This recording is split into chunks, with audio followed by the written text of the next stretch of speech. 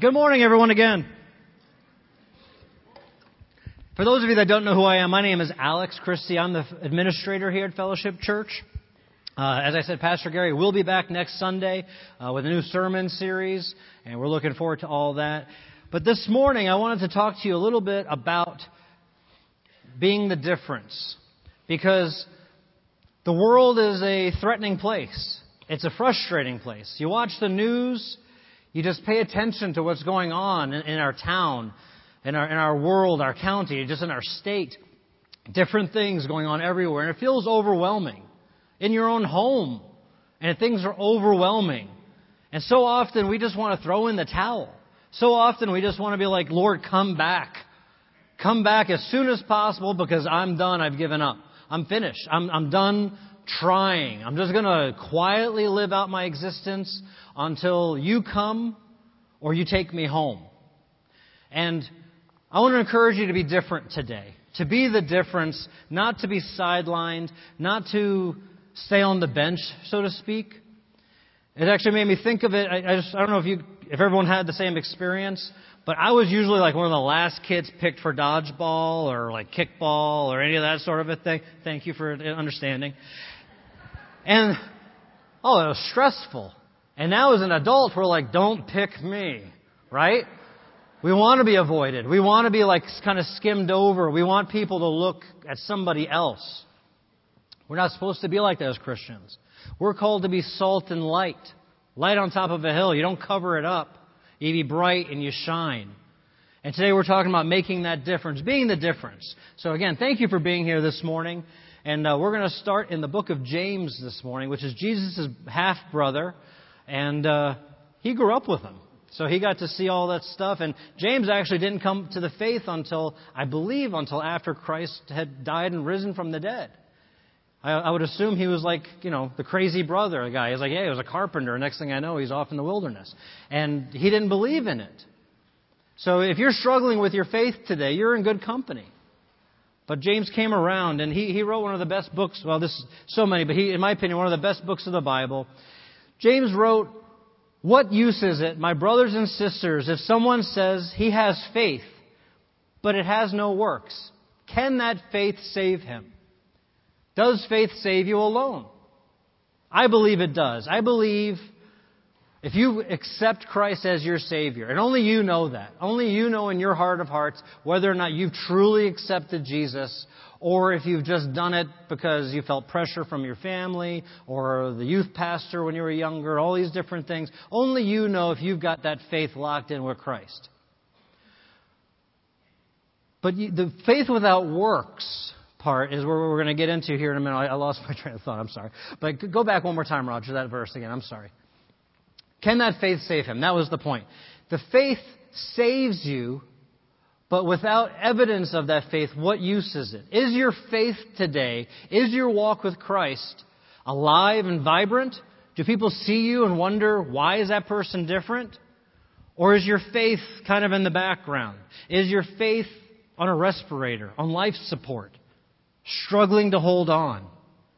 Do we want to cross that finish line when our bodies give up and we go home to be with the Lord? Do we want to show up limping, maybe being dragged over the finish line?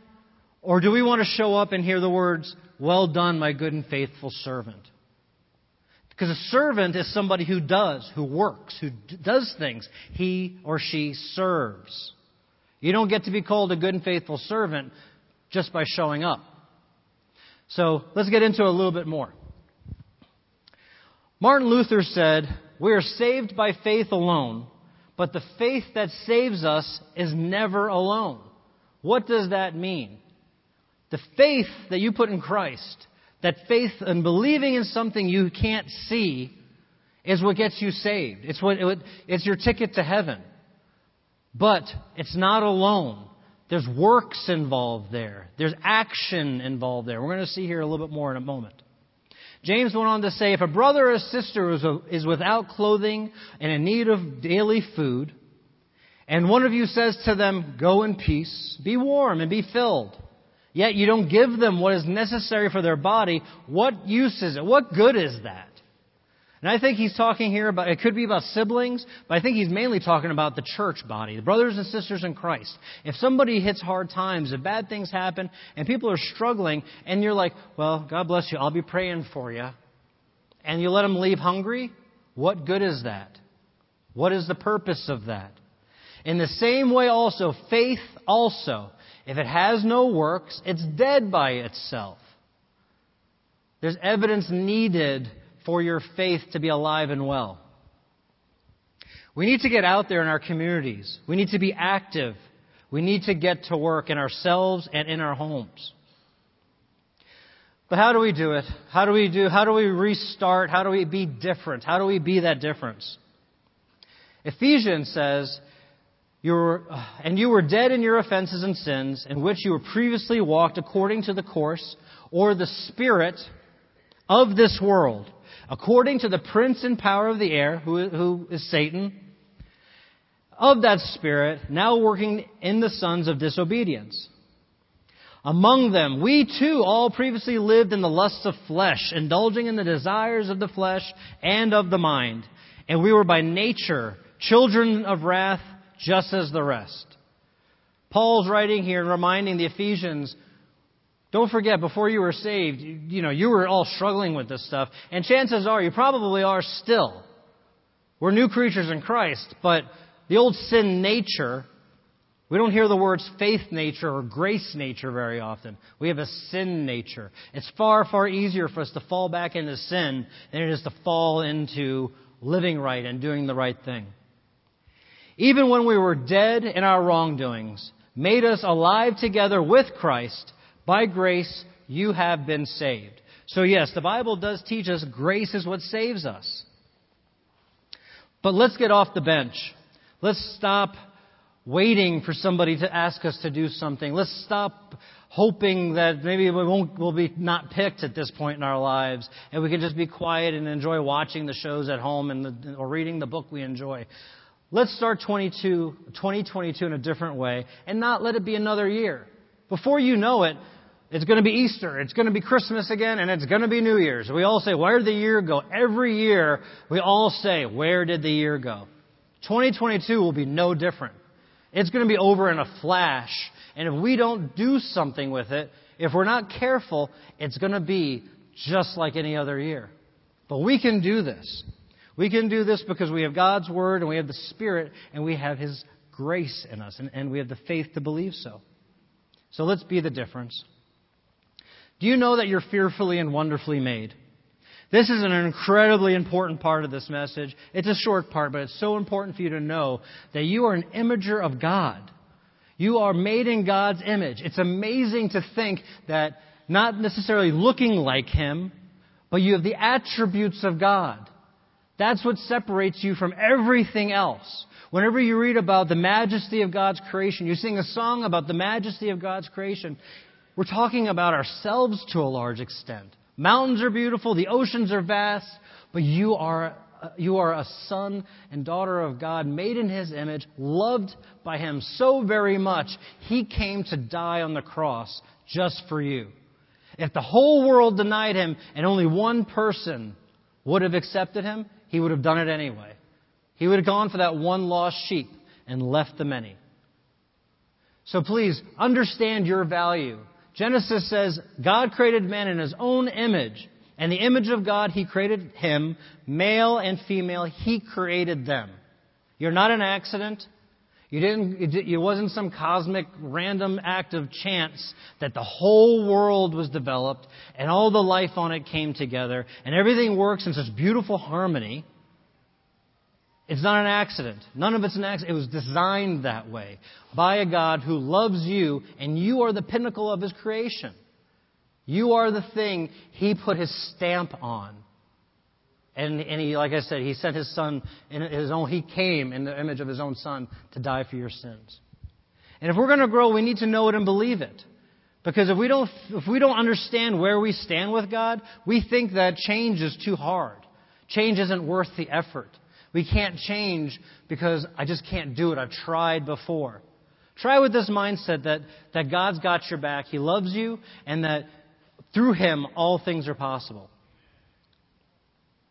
We can do this because, jumping into Peter now, and the reason why I started reading Peter was because, pardon me one second, please, I need a little sip of water. The reason why I started reading Peter was because Jesus said, "You're going to be the rock, and I'm going to build my church on you." And I thought, Peter only wrote a few books in the entire Bible. A lot of the New Testament's Paul and other authors. And I thought, I should really get into what he wrote, because it matters. It all matters, of course. But Peter had he was given a special place in a way, and it's amazing how we should really pay attention to what he's saying here. And it's really not heavy, deep stuff. It's not big apologetics, and it's not going into really heavy things that are confusing. It's stuff that really truly matters here. Peter wrote, "Simon Peter, a bondservant and apostle of Jesus Christ, to those who have received the faith of the same kind as ours, by the righteousness of our God and Savior, Jesus Christ."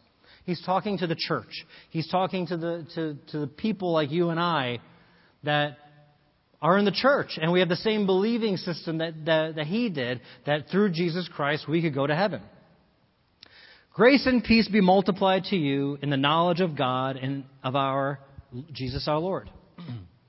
For His divine power has granted to us everything pertaining to life and godliness, through the true knowledge of Him who called us by His own glory and excellence. Through these He has granted to us His precious, magnificent promises, so that by them you may become partakers of the divine nature." Now, we talked about the sin nature that we hear about all the time. But here's the part where Peter's referencing our divine nature. Remember, you're a new creature in Christ.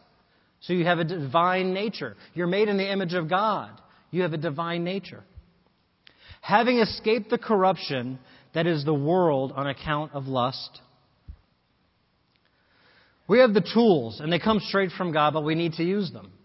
If we leave our tools in the toolbox, nothing gets done, right? If you have a honey-do list at home and you keep ignoring it, you don't do anything with it, nothing gets done. Nothing fixes itself. We have to proactively decide that we're going to take what God has given us and use those gifts to glorify Him and to be blessed in our own way by having things like peace and kindness and love in our lives. Those are the things that we're after today. "Now for this very reason also, applying all diligence in your faith, supply moral excellence, and in your moral excellence, knowledge, and in your knowledge, self-control, and in your self-control, perseverance, and in your perseverance, godliness, and in your godliness, brotherly kindness, and in your brotherly kindness, love. For these are the qualities are yours and are increasing. They do not make you useless or unproductive in the true knowledge of our Lord Jesus Christ. For the one who lacks these qualities is blind and short-sighted." We know when we're sinning, don't we? So often we're about to do something and we know we're not supposed to do it, and we push down our conscience. We push down our knowledge of right and wrong, good and evil, and we do it anyway. We put on blinders to stuff. If we know we have a problem in a relationship, we just ignore it. We don't fix it. We don't apologize for it. We don't make attempts to do it. And then we also don't acknowledge the idea that if we've lived a certain way a long time, and then we attempt to make a difference, well, sometimes it takes time for some other people to trust that, don't they? If someone's been one way their entire life and then they flip a coin, you think they want something from you, usually, right? So instead, what we should be doing is patience, kind, perseverance, and love, but also understanding that other people are going to take time to understand and believe in our change, and for us to not give up. And part of that is just holding strong and keeping the faith for it all. Having forgotten his purification from his former sins. Faith is great, but without action it will wither and die. These tools will rust in the toolbox if we don't get them out and use them. If we're not careful, our faith will be non-existent. People won't see us being different from the rest of the world. Faith must be more than a belief.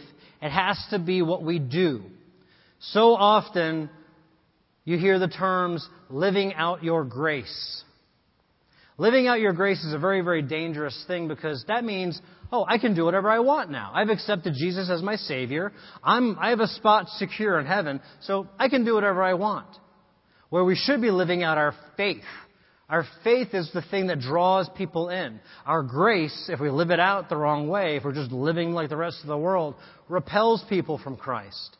Why would they be interested in Jesus if the only Jesus they might be seeing is you and you're a terrible representation of it? So please, keep that in mind when you're out and about, when you're working with people, when you want to lose your mind on that service person who isn't doing their job right. It happens all the time. You go someplace and people are rude. People don't do what you want them to do or what they even should do. But we can respond in love. We can be different, especially if you're wearing a fellowship shirt or something like that, because people are going to see your shirt and they're like, you better hurry to church. Peter goes on to say, therefore, brothers and sisters, be all the more diligent to make certain about His calling and choice of you. For as long as you practice these things, you will never stumble. Don't give up on doing things right, because if you continue to do things right, if you're not complacent, you're not going to stumble, you're not going to fall. Nobody plans on ruining their life. Nobody plans on backsliding to the point where everything falls apart around them. It's something that happens slowly. It's a drip over time. The marriage falls apart. Relationships fall apart. Our testimonies disappear over time. It doesn't happen overnight. Let's not be complacent. Let's fight the good fight and live out our faith, not our grace. Don't get caught up in living in your grace. We're not seeing any. If we're not seeing any of the fruit listed in our lives, in the above verses, they'll be back up in a moment. Listed like self-control, perseverance, godliness, brotherly kindness, and love. If you're not seeing those things in your life, we need to really take a good look at ourselves and see who our master really is. I'm not saying you're not saved here today. If you've put your faith in Christ, I believe you're saved. But you might be serving the wrong master today. You might belong to Jesus, but you might not be serving Him if you're not living right. And in your knowledge, self-control, and in your self-control, perseverance, and in your perseverance, godliness, and in your godliness, brotherly kindness, and in your brotherly kindness, love. These are all action words, aren't they? These aren't like passive things that you can do and hide. These aren't things that you can put away and they'll grow. These are things that we have to act out when we're interacting with each other.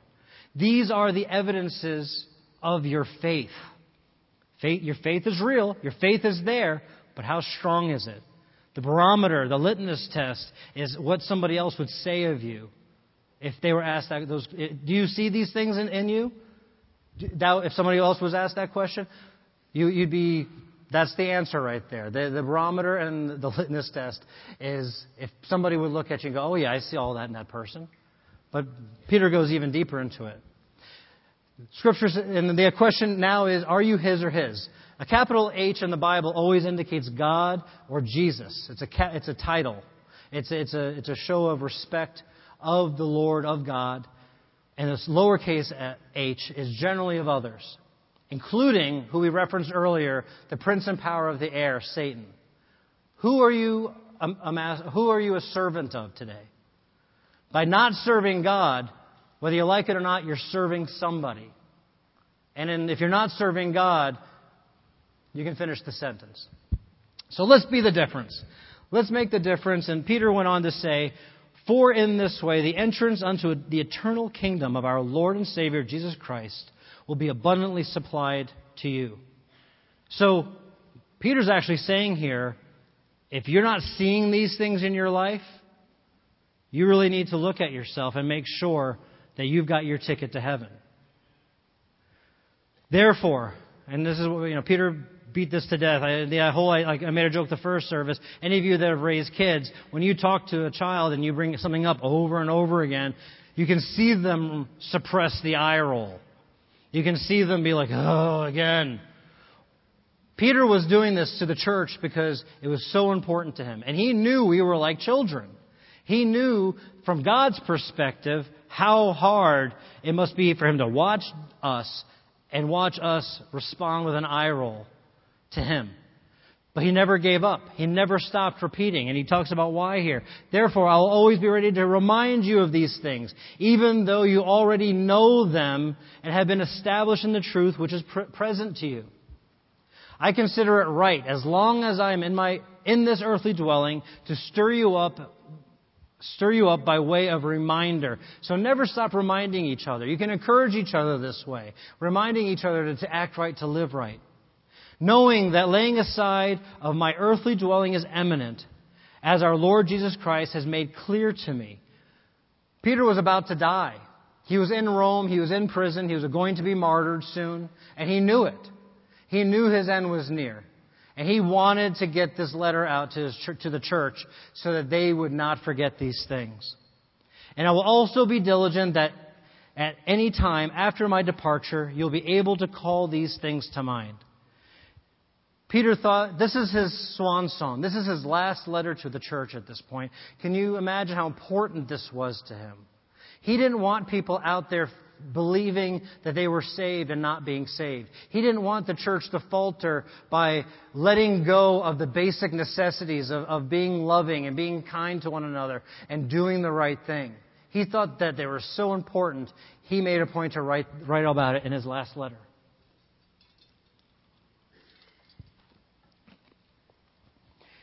So if we don't use it, we're going to lose it. It's such an important part of our lives. We have to be so very careful to exercise these things. By reminding each other, and I made a joke about it the first service, my wife has been on me about getting back to the gym. She's been wanting me to get back healthier, and it's painful. It's miserable. I cannot stand going to the gym. I've never liked it. It's a terrible thing. I don't eat right either. It's just I'm not good at it. But God has blessed me with a wife who loves me and will tell me it's time to go to the gym. And then she knows that I'm kind of complacent about it, and then she'll say, but the grandkids. So then I have to go because I feel guilty about that. But we need to intentionally and exercise what God has given us, and it hurts sometimes. It hurts for us to exercise this stuff.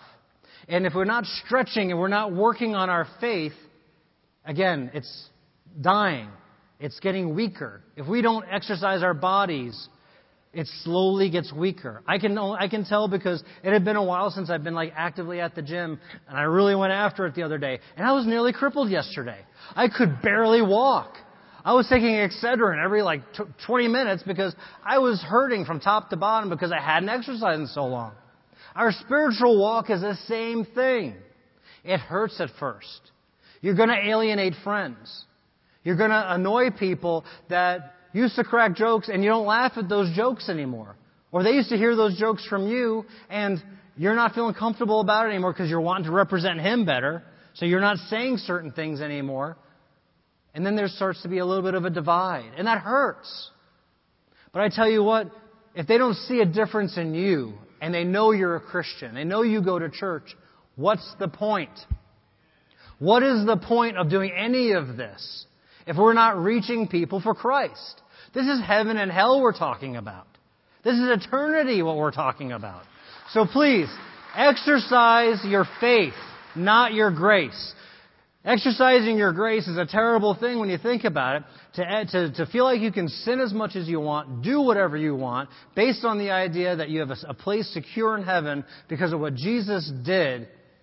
If you were a parent and you gave your kids a get-out-of-jail-free card, and they beat it, and they used it to the point of abuse, you wouldn't appreciate it. I can't imagine God appreciates it either. I can't imagine it doesn't hurt Him to think that we're down here just taking advantage of such a hard sacrifice He had to make. So let's live out our faith and be a shining example for Him. We should remember what we were and how we have been delivered. We need to remember these things, not to beat ourselves up. That song, the second to last song, I can't think of the name of it at the moment, but the second to last song we did, the reason why I like that song so much is because it's a good reminder that we're saved, that we're redeemed, that God sees us different than we see ourselves sometimes. And we can get so stuck in the idea of, I'm not good enough to tell somebody about Jesus. You're perfect to tell somebody about Jesus. Because no matter who you are and how bad you've been, if you're a different person and you're living out your faith, you're going to make a difference. They're going to wonder why. It gives them an opportunity to question, oh my goodness, I never knew that about you. I never knew you lived that way. It will be shocking. And I tell you what, if we're not careful and if we don't remind ourselves and remember where we came from, it's so easy to fall back into that old sin nature. It's so hard to fall into our faith nature or in our divine nature, but that sin nature sneaks up on us really quick. Peter went on to say, "For we do not follow cleverly devised tales which were made known to you, the power and coming of our Lord Jesus Christ. But we were eyewitnesses of His majesty. For when He received honor and glory from God the Father, such a declaration as this was made to Him by the majestic glory, 'This is my beloved Son, with whom I am well pleased.' And we ourselves heard this declaration made from heaven when we were with Him on the holy mountain." Peter didn't need to lie. He didn't need to sell something. He didn't need to make up a great story or try to figure out a way to spin the gospel to make it interesting to whoever he was talking to.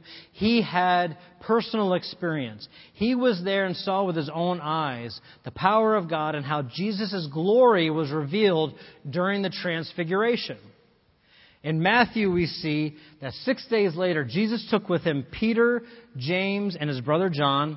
James and John are the sons of Zebedee, the sons of thunder, and led them up on the high mountain by themselves. And He was transfigured or changed before them, and His face shone like the sun, and His garments became white as light. Not white as snow, white as light. And behold, Moses and Elijah appeared to them, talking with Him. We can have confidence and trust in God's Word and the promises in it. And we can also look to God's Word and be super encouraged that when we fall, when we're not doing right, we can pick ourselves up and get going again. And God will love us and let us keep moving right from where we are. As long as we're living in that faith and trying and working at it, He'll take us right from there. Because you look at that story, can you imagine you're up on the mountain, you hear God's audible voice, you see Jesus burst into light, and then in chapter 20, maybe days later, the sons of Zebedee are arguing who gets to sit at the left and the right-hand side of Jesus. Who would care? I mean, honestly, you got to see that. Who would care? You've seen all the other miracles. You've seen that. I would just be glad to be in the room. At least I think I would. But then again, who knows? Maybe I would have been like, well, what do these guys get to do it for? Why don't I get to do it? It's crazy. And it's great, though, those stories are in there because it's a reminder of who God uses to do great things. No one in this room is exempt from serving God in a mighty way. Peter went on to say, and so we have the prophetic word made more sure, to which you do well pay attention as to the lamp shining in a dark place until the day dawns and the morning star arises in your hearts. But know this first of all, that no prophecy of Scripture becomes a matter of someone's own interpretation. Books are great. The Bible is the answer. If the book that you're reading, just want to throw this out there, doesn't line up with Scripture, throw the book away. Just want you to know, don't stick with man's interpretation of stuff. If it doesn't line up with Scripture, run the other direction because they didn't sell books doing this. The apostles that wrote this, they all died martyrs. They believed in this with all their hearts, and they put their lives up for it. They didn't do book sales and get profit sharing for it. Just know that there's lots of great literature out there, but man's interpretation can be flawed. For no prophecy was ever made by an act of human will, but men moved by the Holy Spirit, spoken from God. We don't have a religious book authored by men. We have the Holy Bible that was written by men, inspired by God Himself. Remember, these were guys that saw amazing things, were a part of amazing things, and God touched them in such a way. Peter referenced a little bit ago that Jesus was letting him know that He was going to die soon. It's amazing how they had a communion with God that I can't even imagine. God's promises in this holy word can be trusted. Ephesians says, the sword of the Spirit, which is the Word of God. And then Hebrews says, the Word of God is living and active, sharper than any two-edged sword, even penetrating as far as the division of the soul and the spirit. Now, a sword is a cutting thing, of course, and it can create massive damage. And sometimes damage is necessary. Sometimes wreaking havoc in a situation to break it up, to rebuild is important. And God's Word can do that. But also a sword is something sharp. It also can be used to heal, like a scalpel. It can get in there, and both the joints and the marrow of the body can be separated. God can get in there in the darkest places in your heart if you let Him, if you get into His Word. And He can get in there and He can fix you. He can help you grow. He can help you grow and glorify Him. Even though we are weak in our sinful earthly bodies, we can make a difference in our world if we do as we should. And what we should be doing is living out our faith, not our grace. Showing people that we have accepted Christ, not ashamed of Him, and doing the right thing. Living out those proofs that Peter spoke of earlier. Whether the difference is in our world, in our country, state, county, or home, or just improving in your personal walk, today is the day. Now is the time. Life is but a vapor. As I said earlier, this year is going to be over before we know it. New Year's resolutions are fun. When you look them up like the top 10, it's always losing weight, spending more time, people want to quit smoking, things like this. But all of these things go away. None of these things have long-term effects.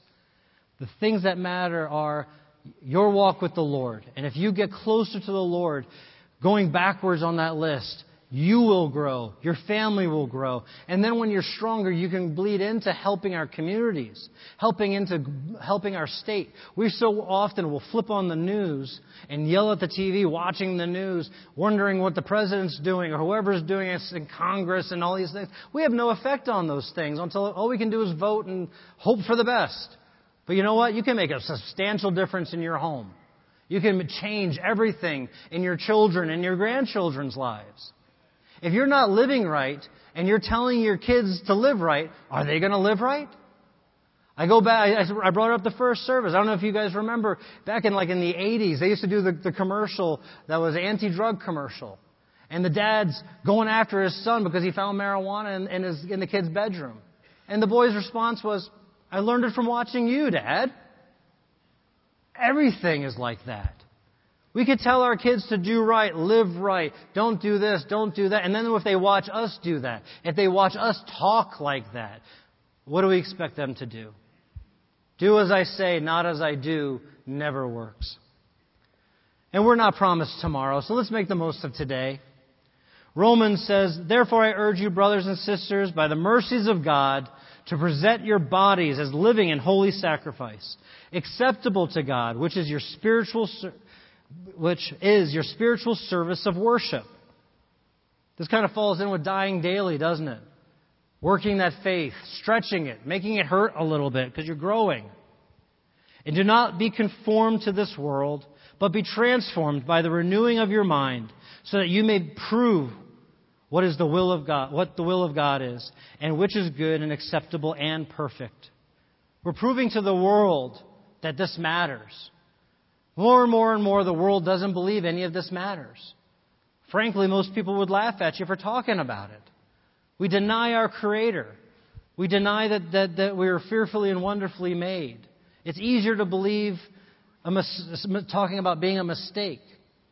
Science and different things that they quote as science. I said the first service, if you really read evolution stories and you really get into these things, these lies that you're taught, it's all full of could've, we believe, we think. None of it is truly science. Go back to that last verse again, please, Roger. What is perfect and transforming and renewing of the mind is getting into God's Word, getting away from those things, getting away from trusting the fact that you're fearfully and wonderfully made in God's image.